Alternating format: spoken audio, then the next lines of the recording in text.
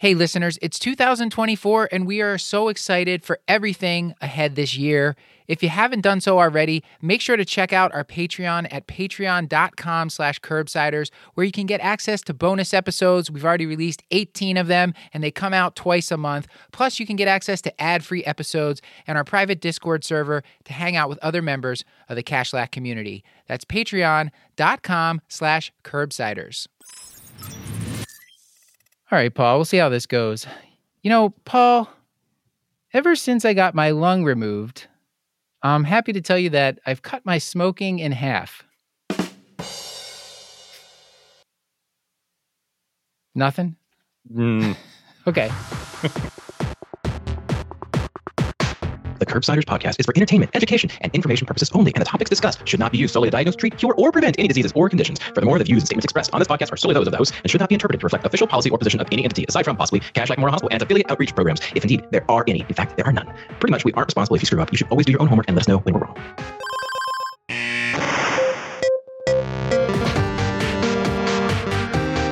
Welcome back to the Curbsiders. I'm Dr. Matthew Franquato, here with my great friend and America's primary care physician, Dr. Paul Nelson Williams. Paul, how are you doing? You seem to be struggling saying that tonight, Matt. Has something changed? I'm good. How are you?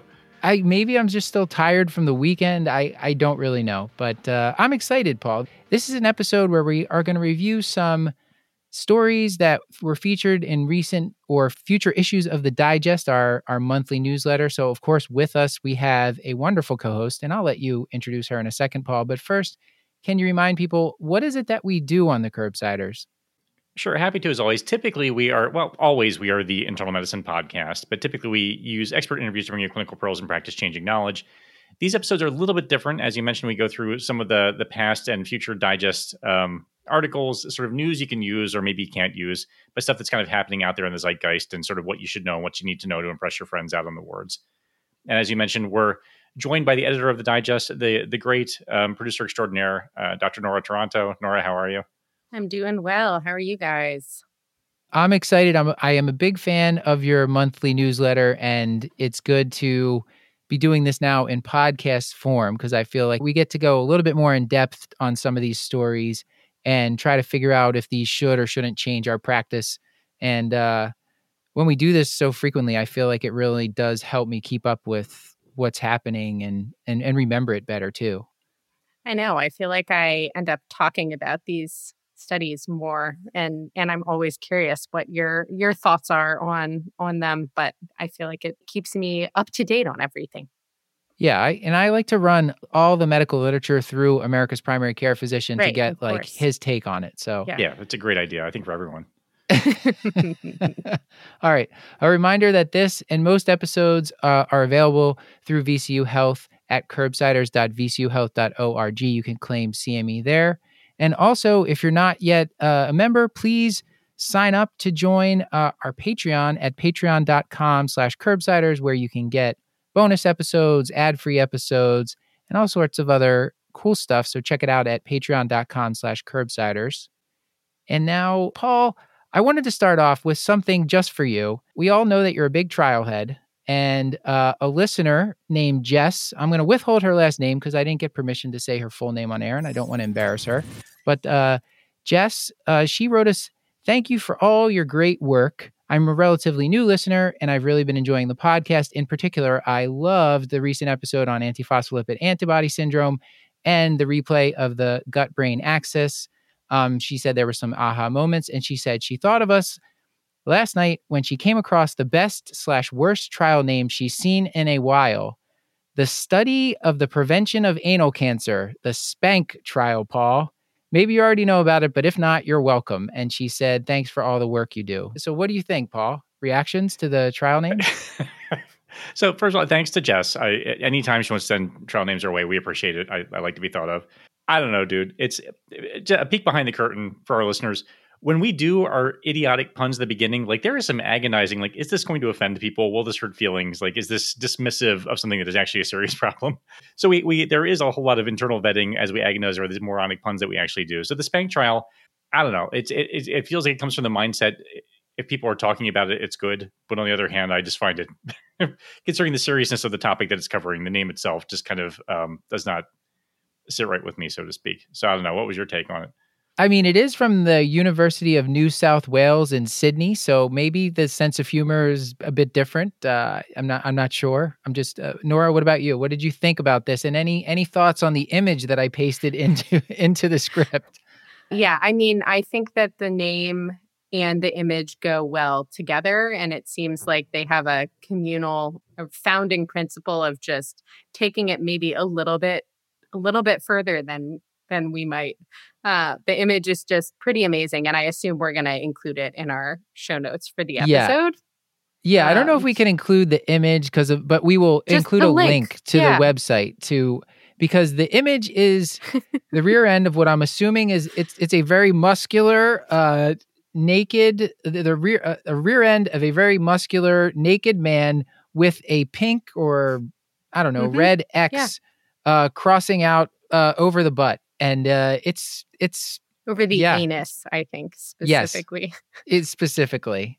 Just a reminder, the Internal Medicine I saw podcast. That and I was shocked, Paul, when I looked because I was just trying to look up what the SPANK trial was about, but it turns out like they're basically following people. I think they're going to do 3 screenings over 5 years and doing anal pap testing in, basically looking for anal cancer, trying to figure out how frequently they should screen people, and so it's obviously an important topic. Yeah, critically important stuff.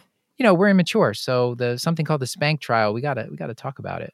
And they have published. This is a real study. It's worth noting. Worth noting. So okay, all right. But now on to speaking of cancer, Nora. You are beautiful transition. You were going to present our first article, so please tell us what were you reading? So Target TP, which looked at targeted thromboprophylaxis in outpatients with cancer who were receiving chemotherapy, looked at whether or not starting low molecular weight heparin or enoxaparin would actually reduce the incidence of venous thromboembolism or arterial thromboembolism in patients who are in the clinic and starting chemotherapy. Now, we know that patients with cancer have an increased risk of clotting of various sorts, and that risk actually differs depending on the type of cancer, with in particular gastrointestinal cancers, as well as brain, lung, and ovarian cancer having the highest incidence across different studies. And so trying to figure out what to do in terms of prophylaxing them, like we are prophylaxing patients in the hospital, is why this study was done. And there have been a couple of other prophylaxis oriented trials in the outpatient setting over the last 5 to 10 years that have looked at apixaban and rivaroxaban, but this study actually used a new risk stratification tool looking at 2 labs, looking at fibrinogen and then D-dimer, which can easily be obtained in the outpatient setting, to try to risk stratify patients into high risk and low risk cohorts, even among those patients with lung and GI cancers. And Nora, per our convention, was this a positive or negative trial? What are the top line results of this? Yeah, so top line results in this cohort of around 300 patients, it was a positive trial. And they found that in the high-risk cohort, randomization to enoxaparin or low molecular weight heparin compared to placebo decreased the incidence of thromboembolism significantly. And so that was just in the high-risk cohort. And yet again, this is risk stratification based on the D-dimer and fibrinogen levels. In the low-risk cohort, the risk was about what one would expect. Introducing thromboprophylaxis or enoxaparin in this cohort, in the high-risk cohort, actually decreased the risk of thromboembolism to around the low-risk cohort incidence. So it brought the risk down substantially. So you mentioned that this trial used a new risk score, because the one that I had heard of, it's called the Khorana, KHORANA score, right? And that goes by like the cancer type, platelet count, hemoglobin, leukocyte count, and their BMI, and then it kind of risk stratifies them high, medium, or low based on that. Mhm. So is that one the one that most people use clinically right now? So this is, I think, why this study is kind of important to talk about. People aren't really prophylaxing in the outpatient setting. They aren't starting patients routinely on prophylactic anticoagulation for patients with cancer, unless they have another indication to Mhm. be on it. And so while we're doing this very routinely in the hospital and when patients are admitted for surgery or just admitted generally, they're on something, whether it's enoxaparin or it's a DOAC, but this really hasn't actually taken hold in the outpatient setting for a variety of reasons, probably. But so people aren't using the Karana score as much as you might think. And then, kind of interestingly, in the study, and if you get into the kind of the discussion and the results, looking at the nitty gritty of comparing the Karana score to the risk stratification they used with the D-dimer and fibrinogen, the patients who had higher Karana scores actually didn't. The risk stratification in this population was not actually particularly well stratified by Karana score. So patients, even with high Karana scores or higher Karana scores, had about the same incidence of VTE as the patients with low, whereas the fibrinogen and D-dimer combination seemed to actually predict better whether you in fact have a high risk in the study period or a low risk. It's interesting because I was reading the editorial that came along with this. Mm-hmm. I believe Karana actually wrote it. Yeah. And was, it seemed like maybe there was a little bit of competition there amongst them. But so, yeah, that was my take home from this, was that there is a risk score out there. There are guidelines. The editorial was saying that since like 2019, the guidelines have said if people are high risk by the Karana score, Mm-hmm. that you should consider putting them on prophylaxis for malignancy while they're undergoing chemotherapy. But it's just not really done much right now, and needing to figure out a way to, like, where do we go from here? Because it seems like you can legitimately prevent harm with it. Mm-hmm. Yeah, and then the only two other things I'll say. One is that this study, the Target TP study, actually found a significant survival benefit with the prophylaxis group compared to the no prophylaxis, which has not been shown in other studies, and it's quite significant, I think, both from a like sheer absolute numbers perspective, but also from statistically. And so one thing that they mention in the discussion of the study, they need to follow up on this because other studies in this domain have not demonstrated that. But if that is in fact the case, that kind of confers even more power to this notion that we should be doing it. And yeah, and then I guess the only other thing is just keeping in mind that whereas the other studies that have looked at this have looked at kind of bigger populations with not just GI and lung cancer. Yeah. This study does focus on those too, so I think it's somewhat generalizable, but not It's to the two cancers everything. you're seeing the most, so it's not. Yeah, exactly. It's a population to pick. Yeah, and then the only other thing is just to keep in mind that kind of this notion of patients being high risk at the beginning of their diagnostic and therapeutic journey. That risk does change, and so there is some thought about and uncertainty about kind of how long do patients need to be on prophylaxis. At this window of time where they're actually starting chemotherapy seems to be kind of one of the higher risk windows in other studies. So how do you see this playing out in the future? Like if Paul's seeing patients in primary care, do you think primary care doctors will think of this, or do you think the oncologists are going to start people on medication in 3 to 6 months or something while they're going on therapy and then reevaluate every 3 to 6 months?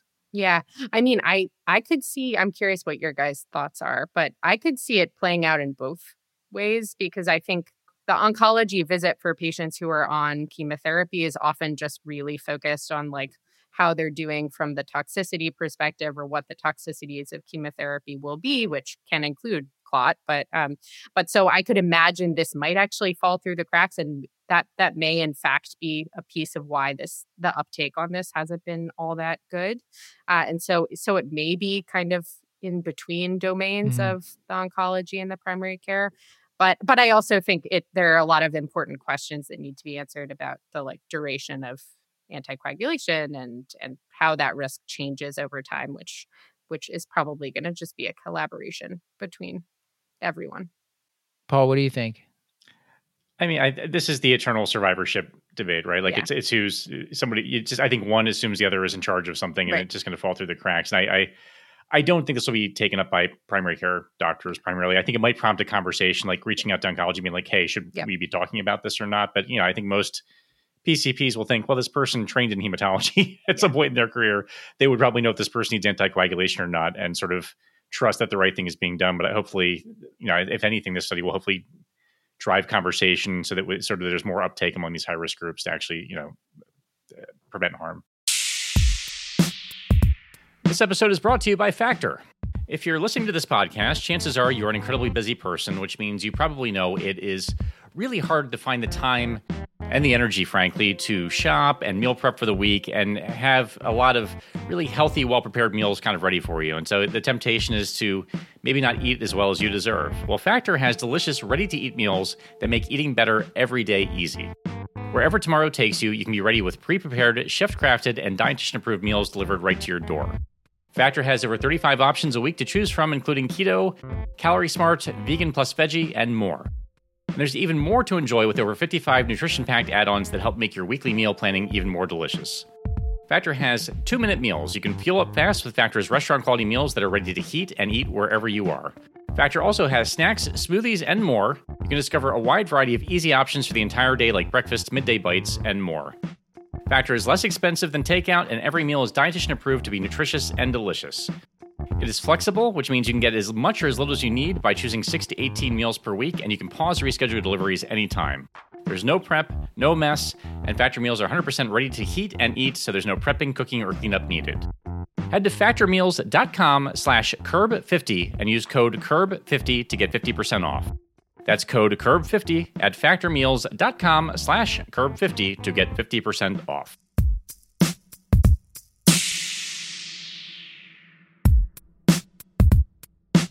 This episode is brought to you by NetSuite by Oracle. Sometimes when your business gets to a certain size, the cracks start to emerge. The things that you do over the course of a day are starting to take a week. You have too many manual processes, and you don't have one source of truth. And if this is you, you should know these 3 numbers. Those numbers are 37,000, 25, and 1. 37,000 is the number of businesses which have upgraded to NetSuite by Oracle. NetSuite is the #1 cloud financial system which streamlines accounting, financial management, inventory, HR, and more. 25. NetSuite turns 25 this year. That's 25 years of helping businesses do more with less, close their books in days, not weeks, and drive down costs. And the #1, because your business is one of a kind. So you get customized solution for all of your key performance indicators in one efficient system with one source of truth. Manage risk, get reliable forecasts, and improve margins. Everything you need to grow, all in one place.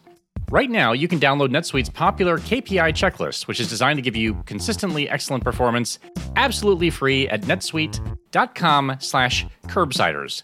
That's netsuite.com/curbsiders to get your own KPI checklist. netsuite.com/curbsiders. And then one last question, Nora. You said that they were using the low dose, like the 40 milligrams enoxaparin in this one, but with DOACs, is it the low dose of like apixaban or rivaroxaban that would be used for this? Yeah, and I think the data's the strongest with the apixaban. I think it was the 2.5 milligrams twice daily of the apixaban, and then I think also the 10 of the rivaroxaban. Mm-hmm.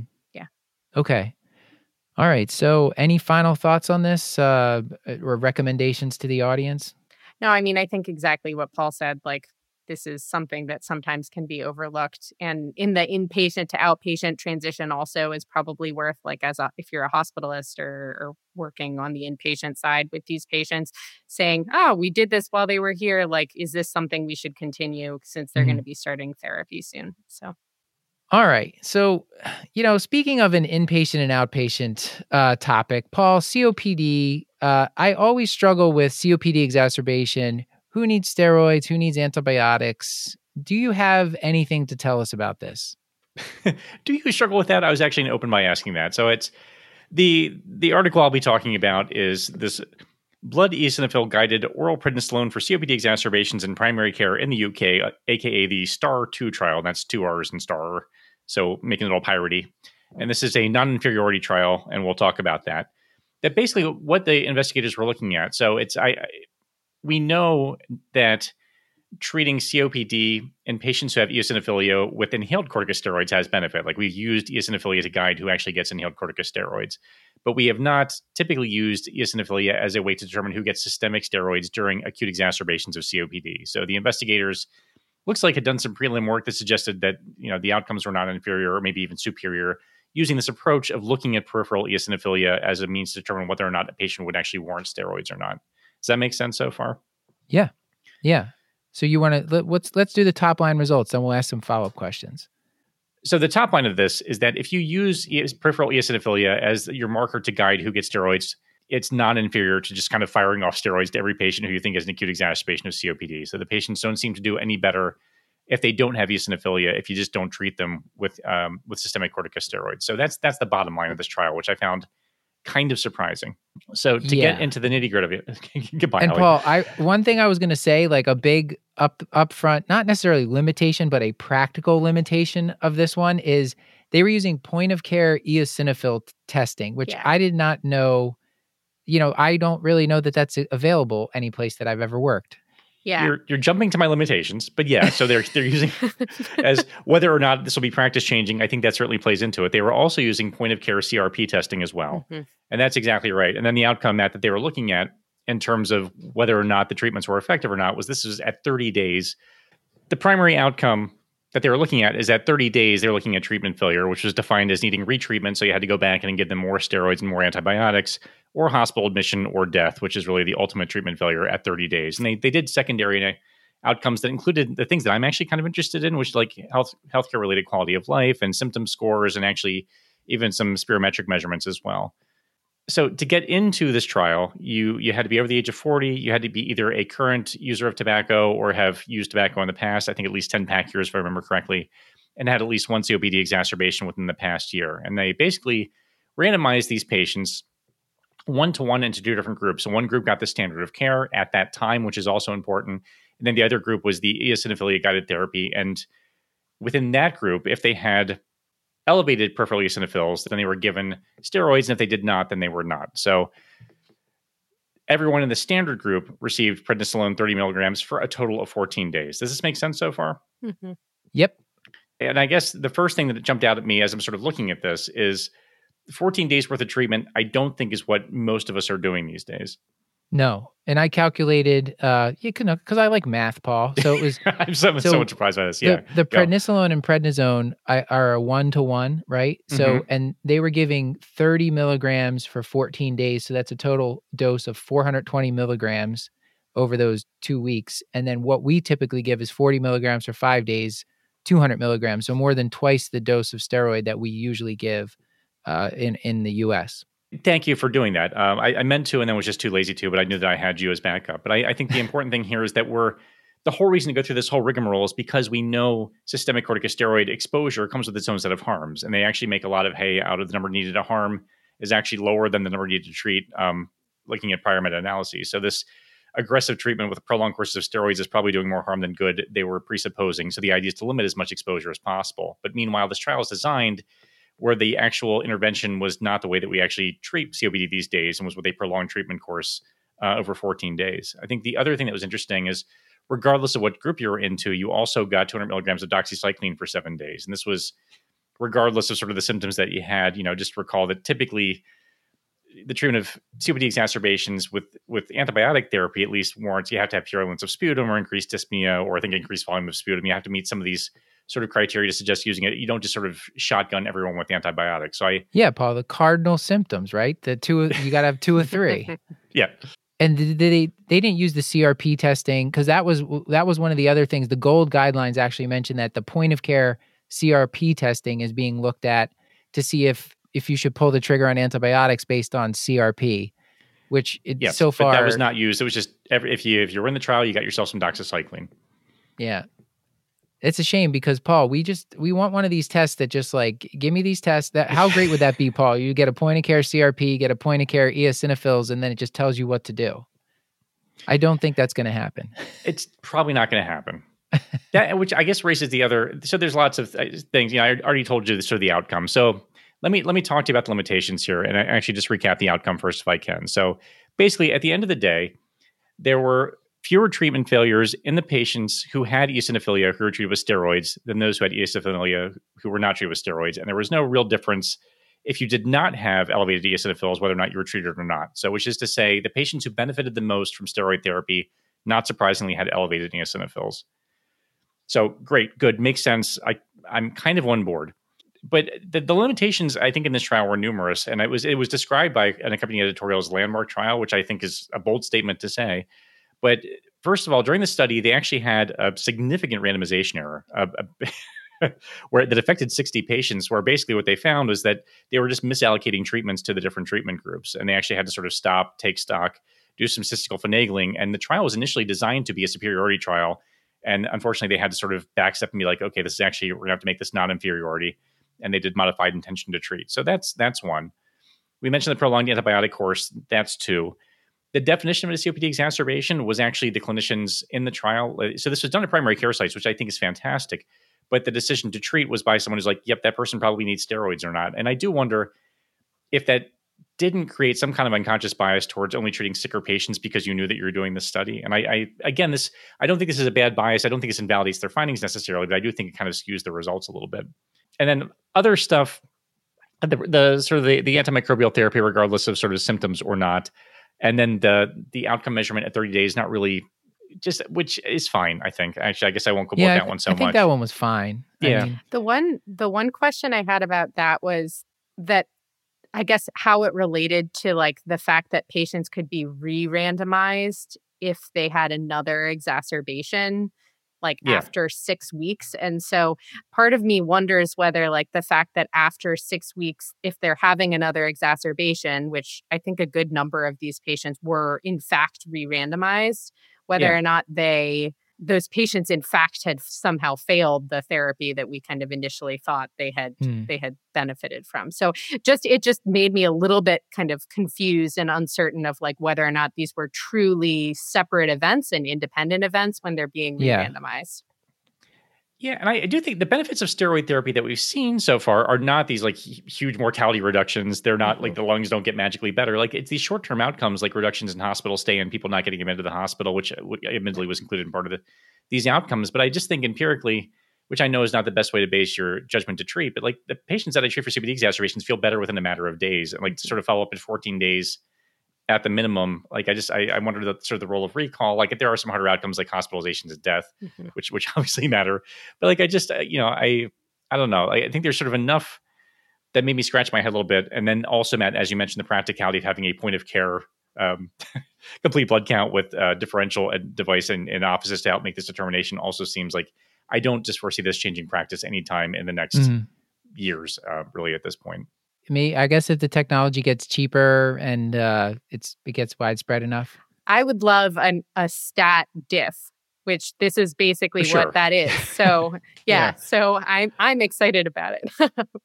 All right, so let's move on because we have a couple more things to talk about. So I wanted to talk about subclinical atrial fibrillation. Paul, do you have a clear concept of what that is in your head? Subclinical AFib? Mm-hmm. You do? Yeah, okay. I screen all my patients for it. It's like, as per recommendations. No, I don't know what that means. I feel like atrial I had to learn some new vocab. So subclinical, what does that mean? Yes. Okay. So I will go through the terminology. So there's two terms and we'll just use them interchangeably. But if you're reading the literature, there is atrial high rate episodes, which are these episodes of high atrial rate that are device detected. So these are people with a pacemaker or defibrillator, some sort of implanted cardiac device that's detecting these high rate episodes. And those actually have to be adjudicated, meaning someone has to look at them and see if they're AFib or if they're artifact or something else. But a lot of the times they are AFib, and these are asymptomatic episodes of AFib. So they are subclinical, and they're they're these often short-lived, but it's pretty common in somebody that has a device. And now with wearables, people are probably presenting with them even if they don't have an implanted device, because you can capture it with your whatever your smartwatch is. So it's come up that what do we do with this subclinical atrial fibrillation, these atrial high rate events, especially if they're very brief, less than 5 minutes. The guidelines, the most recent guidelines from ACC AHA say you don't have to do anything about it, Paul. So less than 5 minutes, that number, I don't know if have you heard that cited before, but apparently we can just ignore it if it's less than 5 minutes. Do you find that reassuring? Yeah, sure. That's great. And had my stopwatch out, so that's good news. Yeah. So of course the big question is the people that have more than 5 minutes. What do we do with them? So I guess the best figure I found to sort of think about how to do this is in the ACC AHA. It's figure 12. It's in their 2023 guideline. And basically, as their burden of subclinical AFib goes up, meaning the more frequently they have it and the longer the duration, the more likely you are to recommend anticoagulation. And of course, as their risk factor for stroke goes up, so as their CHADS VAS score gets above 2 for men or 3 for women, that kind of puts you in the higher risk group where it would be reasonable to prescribe anticoagulation like you would for clinical AFib, where someone has symptoms or it's been actually captured on an EKG. But what I will say is there were 2 big trials, the NOAA AFNet trial and the Artesia trial, which came out in the fall of 2023, looking at people who had between 5 and 24 hours of subclinical AFib captured on a device. And in one trial, the NOAA AFNet, they gave edoxaban, and in Artesia, they gave apixaban. And they were looking at, does this decrease the risk of stroke? And they had slightly different endpoints, but essentially they were interested in stroke and they were interested in the incidence of bleeding. Any questions so far? Or comments, concerns? No? Okay. No, I'm just thinking it through. I just, in terms of the actual initial capture, I think it's interesting. So let's exclude wearables for a hot second. But in terms of picking this up initially on someone who has some sort of implantable device, I feel like if you have a pacer or an ICD in place already, the chances of you having a low CHADS VAS score seems small. Yes. You probably have risk factors for cardiovascular disease already. So it seems like an already at-risk patient population. So I'm just trying to sort of wrangle my brain around how it make, which I guess is why you need more information to decide who to treat and who not to. Yeah. So this is me just trying to keep up with you, Matt.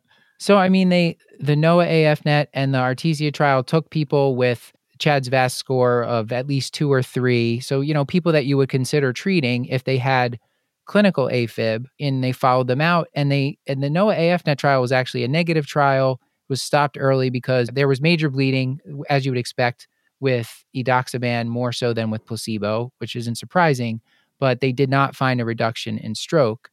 The Artesia trial, using apixaban versus aspirin, it actually did find a reduction in stroke. It also did find more bleeding with apixaban, which was expected.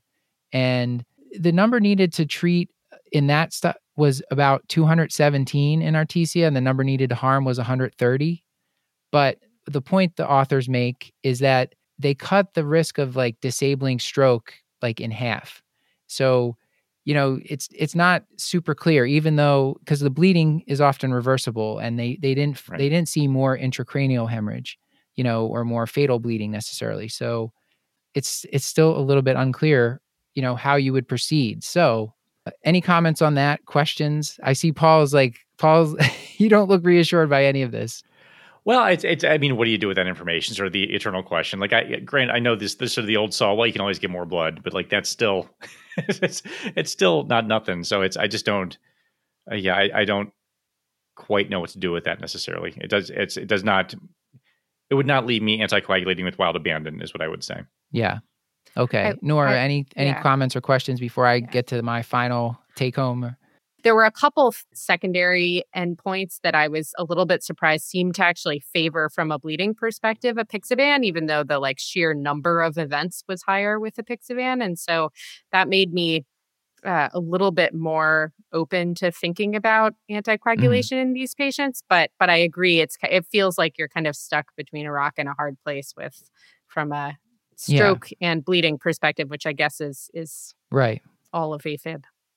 So, yeah, I mean, I think as primary care, we're probably going to be more working with a cardiologist, like, because usually we're not the one interrogating the device. But if patients are coming to us with a wearable or something, and I guess in the future, if we're the one getting that information about how long or how much AFib they have, and it's between 5 minutes and 24 hours, then, it would kind of be ball in our court whether or not we did this. But with these subclinical AFib, it does have a lower risk, about 1% per year of stroke compared to patients with clinical AFib, where they're symptomatic or it's lasting longer.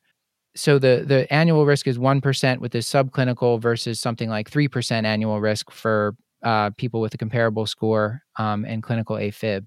So the editorialist that was, wrote the editorial accompanying the Artesia trial basically said, you're going to have to just manage bleeding risk, manage the risk factors for AFib. Paul, remember we talked about the pillars, lifestyle, and there's rate control, rhythm control, all those kind of things, the pillars for managing AFib. But basically the lifestyle risk factors, us in primary care, is what we can manage to try to minimize their risk of AFib, because AFib can progress, and it does progress from subclinical to clinical, and it can progress from paroxysmal to permanent AFib. We've seen that happen in our patients. So it's really going to be a very individualized decision for the patient. How high is their risk for stroke? How high is their risk for bleeding? How well can you manage their risk factors, and deciding with the patient whether or not they want to receive anticoagulation for this subclinical AFib. But not an easy one. I imagine there'll be more risk calculators and risk stratifiers, and it'll just become more and more nuanced as more and more data rolls in.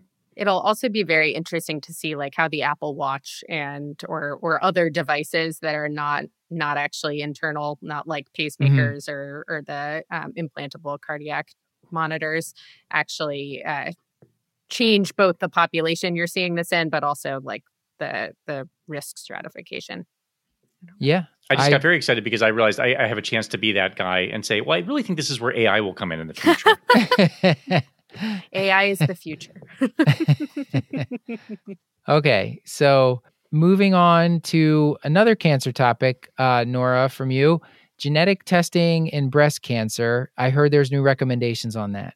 Amazing. And this one will be quick, just as important to highlight since I think actually this will come up in primary care quite a bit. And this follows the episode on breast cancer updates that just came out, I think today, actually. But this is looking at the new American Society of Clinical Oncology and Surgical Oncology expert guidelines and updated recommendations on genetic testing in breast cancer. And this consensus update was published in the setting of lots of new data on the risk of breast cancer that's stratified by many different genetic mutations that have been discovered over the last 20 years. Also in the setting of new drugs, actually, that can target some of these, and in particular, BRCA1 and 2.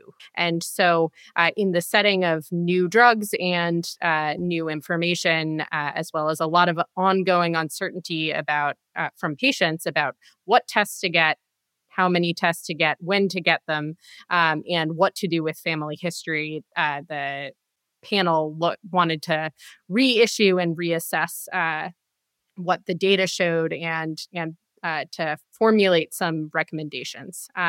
So that's kind of the reason for this guideline update. The guideline update, which was just published in the Journal of Clinical Oncology and was covered by Dr. Alyssa Mancini in Digest 49, made a bunch of different recommendations, and we'll just focus on the top line ones. And the top line number one recommendation was that all patients who are newly diagnosed with breast cancer who are 65 or under should be offered BRCA1 and 2 testing. So this is a blanket recommendation based on age, which has not actually been used before across these guidelines. This episode is brought to you by Freed. Freed is an AI scribe that listens, transcribes, and writes medical documentation for you. Gabby, a family medicine physician, and Irez, a computer engineer, came up with Freed, a solution that could help alleviate the daily burden of overworked clinicians everywhere. And for Irez, selfishly, it would mean that he could spend more time with Gabby, who is spending nights, weekends, and holidays updating medical documentation. Freed turns clinicians' daily workflow into accurate documentation instantly. There's no training time, no onboarding, and no extra mental burden. All of the magic happens in just a few clicks, so clinicians can spend less energy on charting and more time on doing what they do best. Today, more than 4,000 clinicians and their spouses have fallen in love with Freed. Freed is an AI scribe that does your medical documentation for you. Charting is critical and necessary, but it steals your focus away from your patients, eats away at your time with your family, and can keep you up at night. The burden of always having another chart to complete drains every clinician. Freed is an AI scribe that makes charting go away. It does your SOAP notes for you. Freed listens, prepares your notes, and writes patient's instructions. Charting is done before your patient walks out of the room. Freed learns your style over time, just like a human scribe, and it will never quit on you. Freed is loved by over 4,000 clinicians from every specialty. It is HIPAA compliant, it takes 30 seconds to learn, and it costs only $99 a month. You can try Freed for free right now by going to freed.ai. And listeners of Curbsiders can use the code CURB50 for $50 off their first month.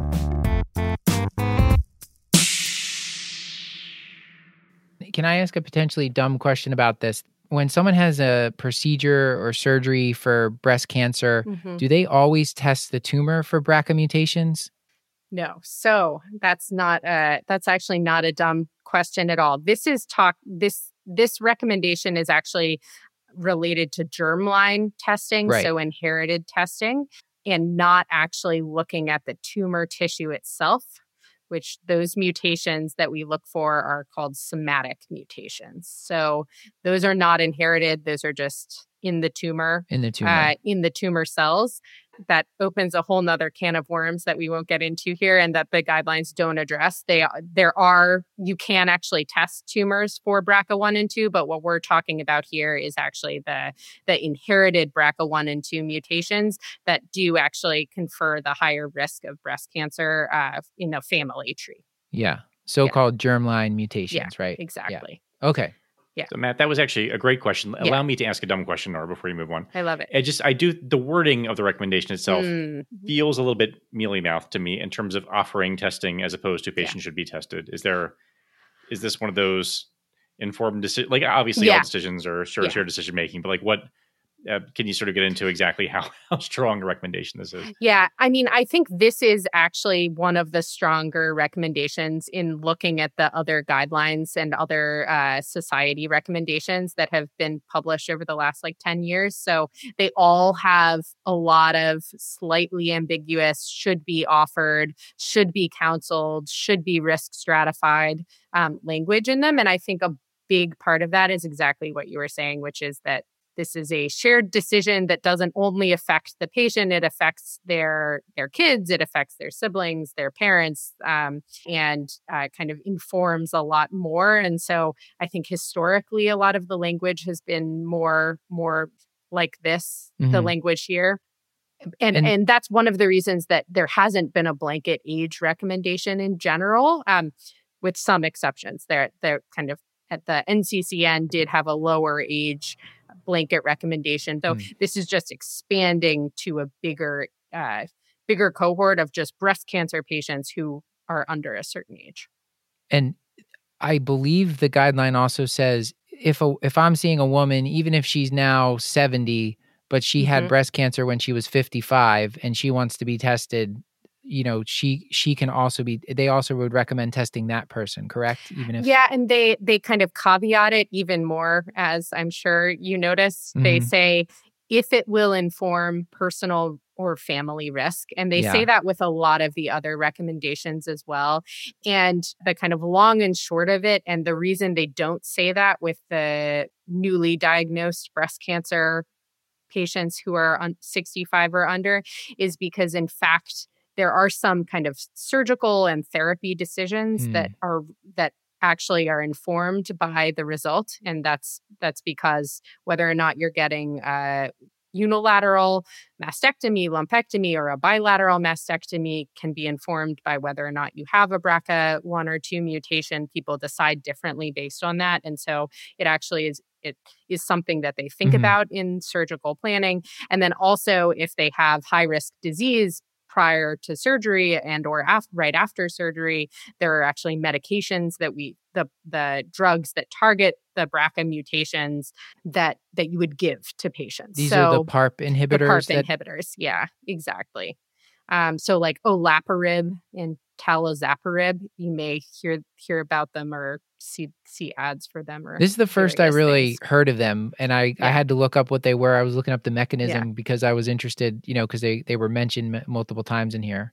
Yeah, and that's because over the last 5 years, we've had some landmark trials that have actually found benefit to these agents, not even just in the advanced setting, the metastatic setting, but also in the earlier stage breast cancer setting. And so I think that's a big part of why the expert panel decided actually we're going to say all these patients who are under 65 should be tested, because it may actually change the medications that they receive.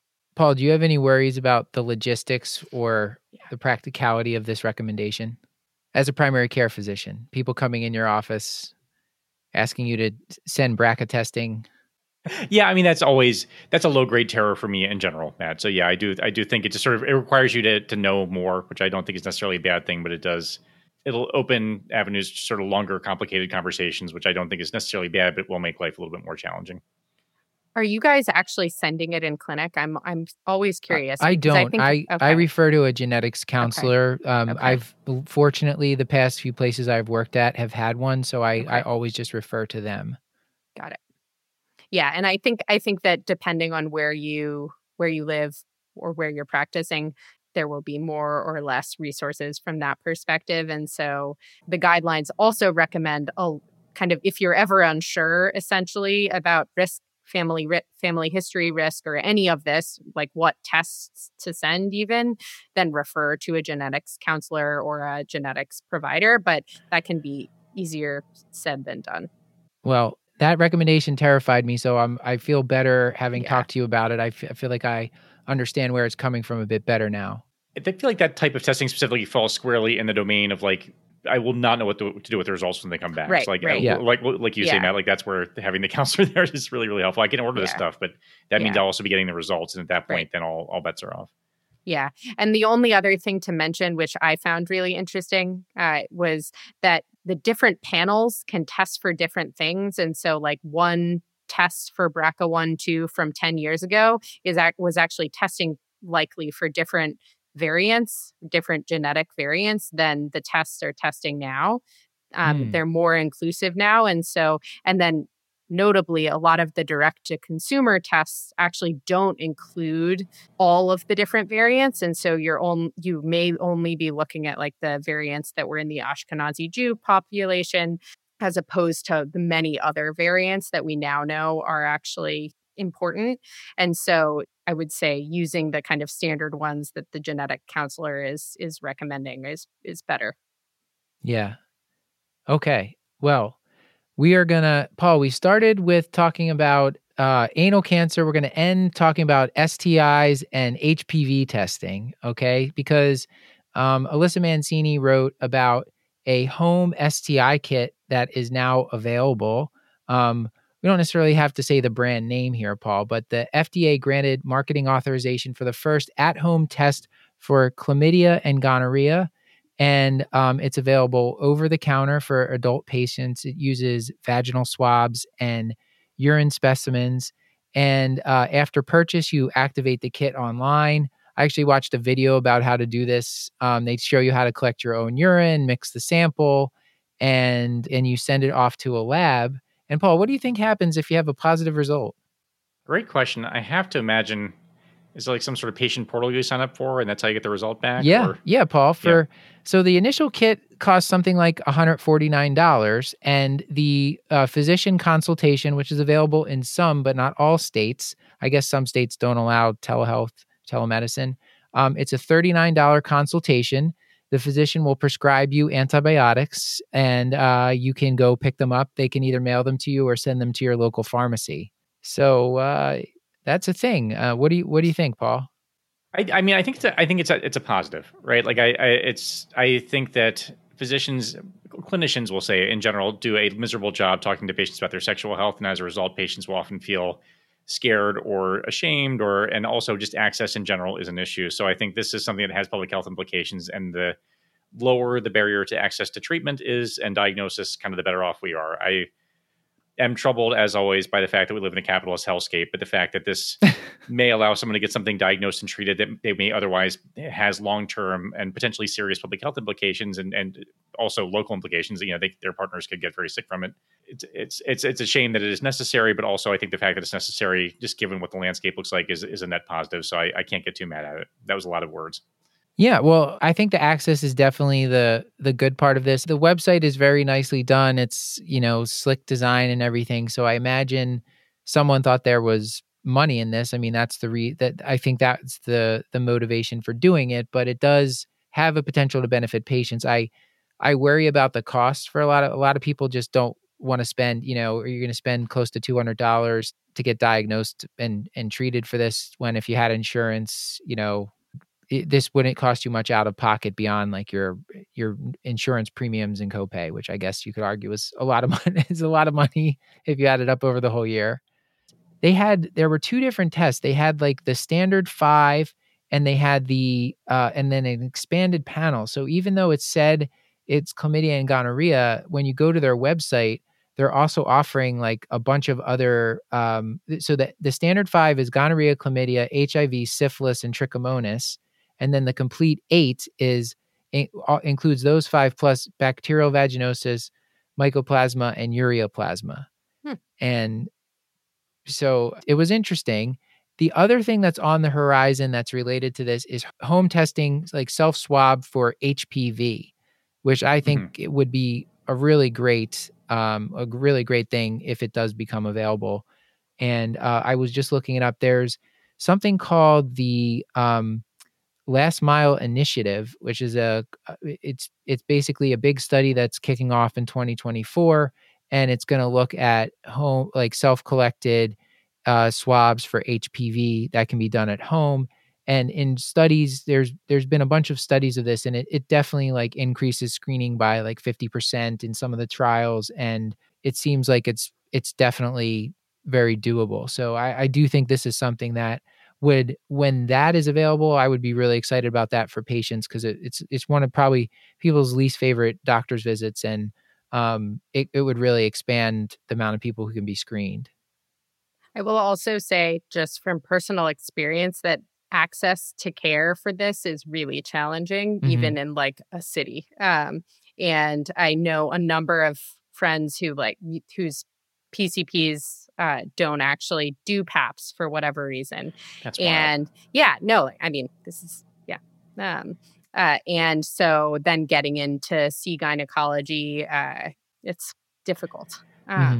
So I think I'd be curious to know what the clinician consultation is, because the other thing that occurs to me, Matt, is that like this, a diagnosis of bacterial STI in the past 6 months is an indication to have a conversation about PrEP, right? And like I wonder if that conversation is happening, or a conversation about post-exposure prophylaxis, or it looks like if you can pony up the money for other STI code testing, but are people going to necessarily do that? So missing a chance to screen for HIV. Or have a conversation about safer sex practices, like all the kind of stuff that actually happens with an in-person visit that actually has important implications too. Like it's great they're linked to the clinician, but I wonder what that visit looks like and how much counseling is actually given, as opposed to, take 4 of these and call me in the morning. So it's from that standpoint, I do think it represents another missed opportunity as well. So again, I think getting these treated quickly and effectively is great, but it does miss a lot of opportunities, which may have broader sort of health implications in the patient's lifetime. Yeah. That's why you're America's primary care physician, Paul. You're always thinking about the patient, patients first. So I think we've come to the end of it. I think we've done great work as usual. And unless you two have anything else, I think we should get to an outro. This has been another episode of the Curbsiders, bringing you a little knowledge food for your brain hole. Yummy. It's about the right Well, energy. I'm a little slow today. We're all doing great. Still hungry for more? Join our Patreon and get all of our episodes ad-free, plus twice monthly bonus episodes at patreon.com/curbsiders. You can find our show notes at thecurbsiders.com, and while you're there, sign up for our mailing list to get our weekly show notes in your inbox. That includes the excellent digest referenced multiple times today, which recaps the latest practice-changing articles, guidelines, and news in internal medicine. And we're committed to high-value, practice-changing knowledge, and to do that, we need your feedback, so please email us at askcurbsiders@gmail.com. It really does help a lot when you subscribe, rate, and review us on YouTube, Spotify, or Apple Podcasts. A reminder that this and most episodes are available for CME credit through VCU Health at curbsiders.vcuhealth.org. Wanted to give a special thanks to the writers for our digest team for their help with this episode, and to our whole Curbsiders team. Our technical production is done by Podpaste. Elizabeth Proto does our social media. Jen Watto runs our Patreon. Krista Chu-Manchu moderates our Discord. Stuart Brigham composed our theme music. And with all that, until next time, I've been Dr. Matthew Frank Watto. I've been Dr. Nora Toronto. And as always, I remain Dr. Paul Nelson Williams. Thank you and goodbye.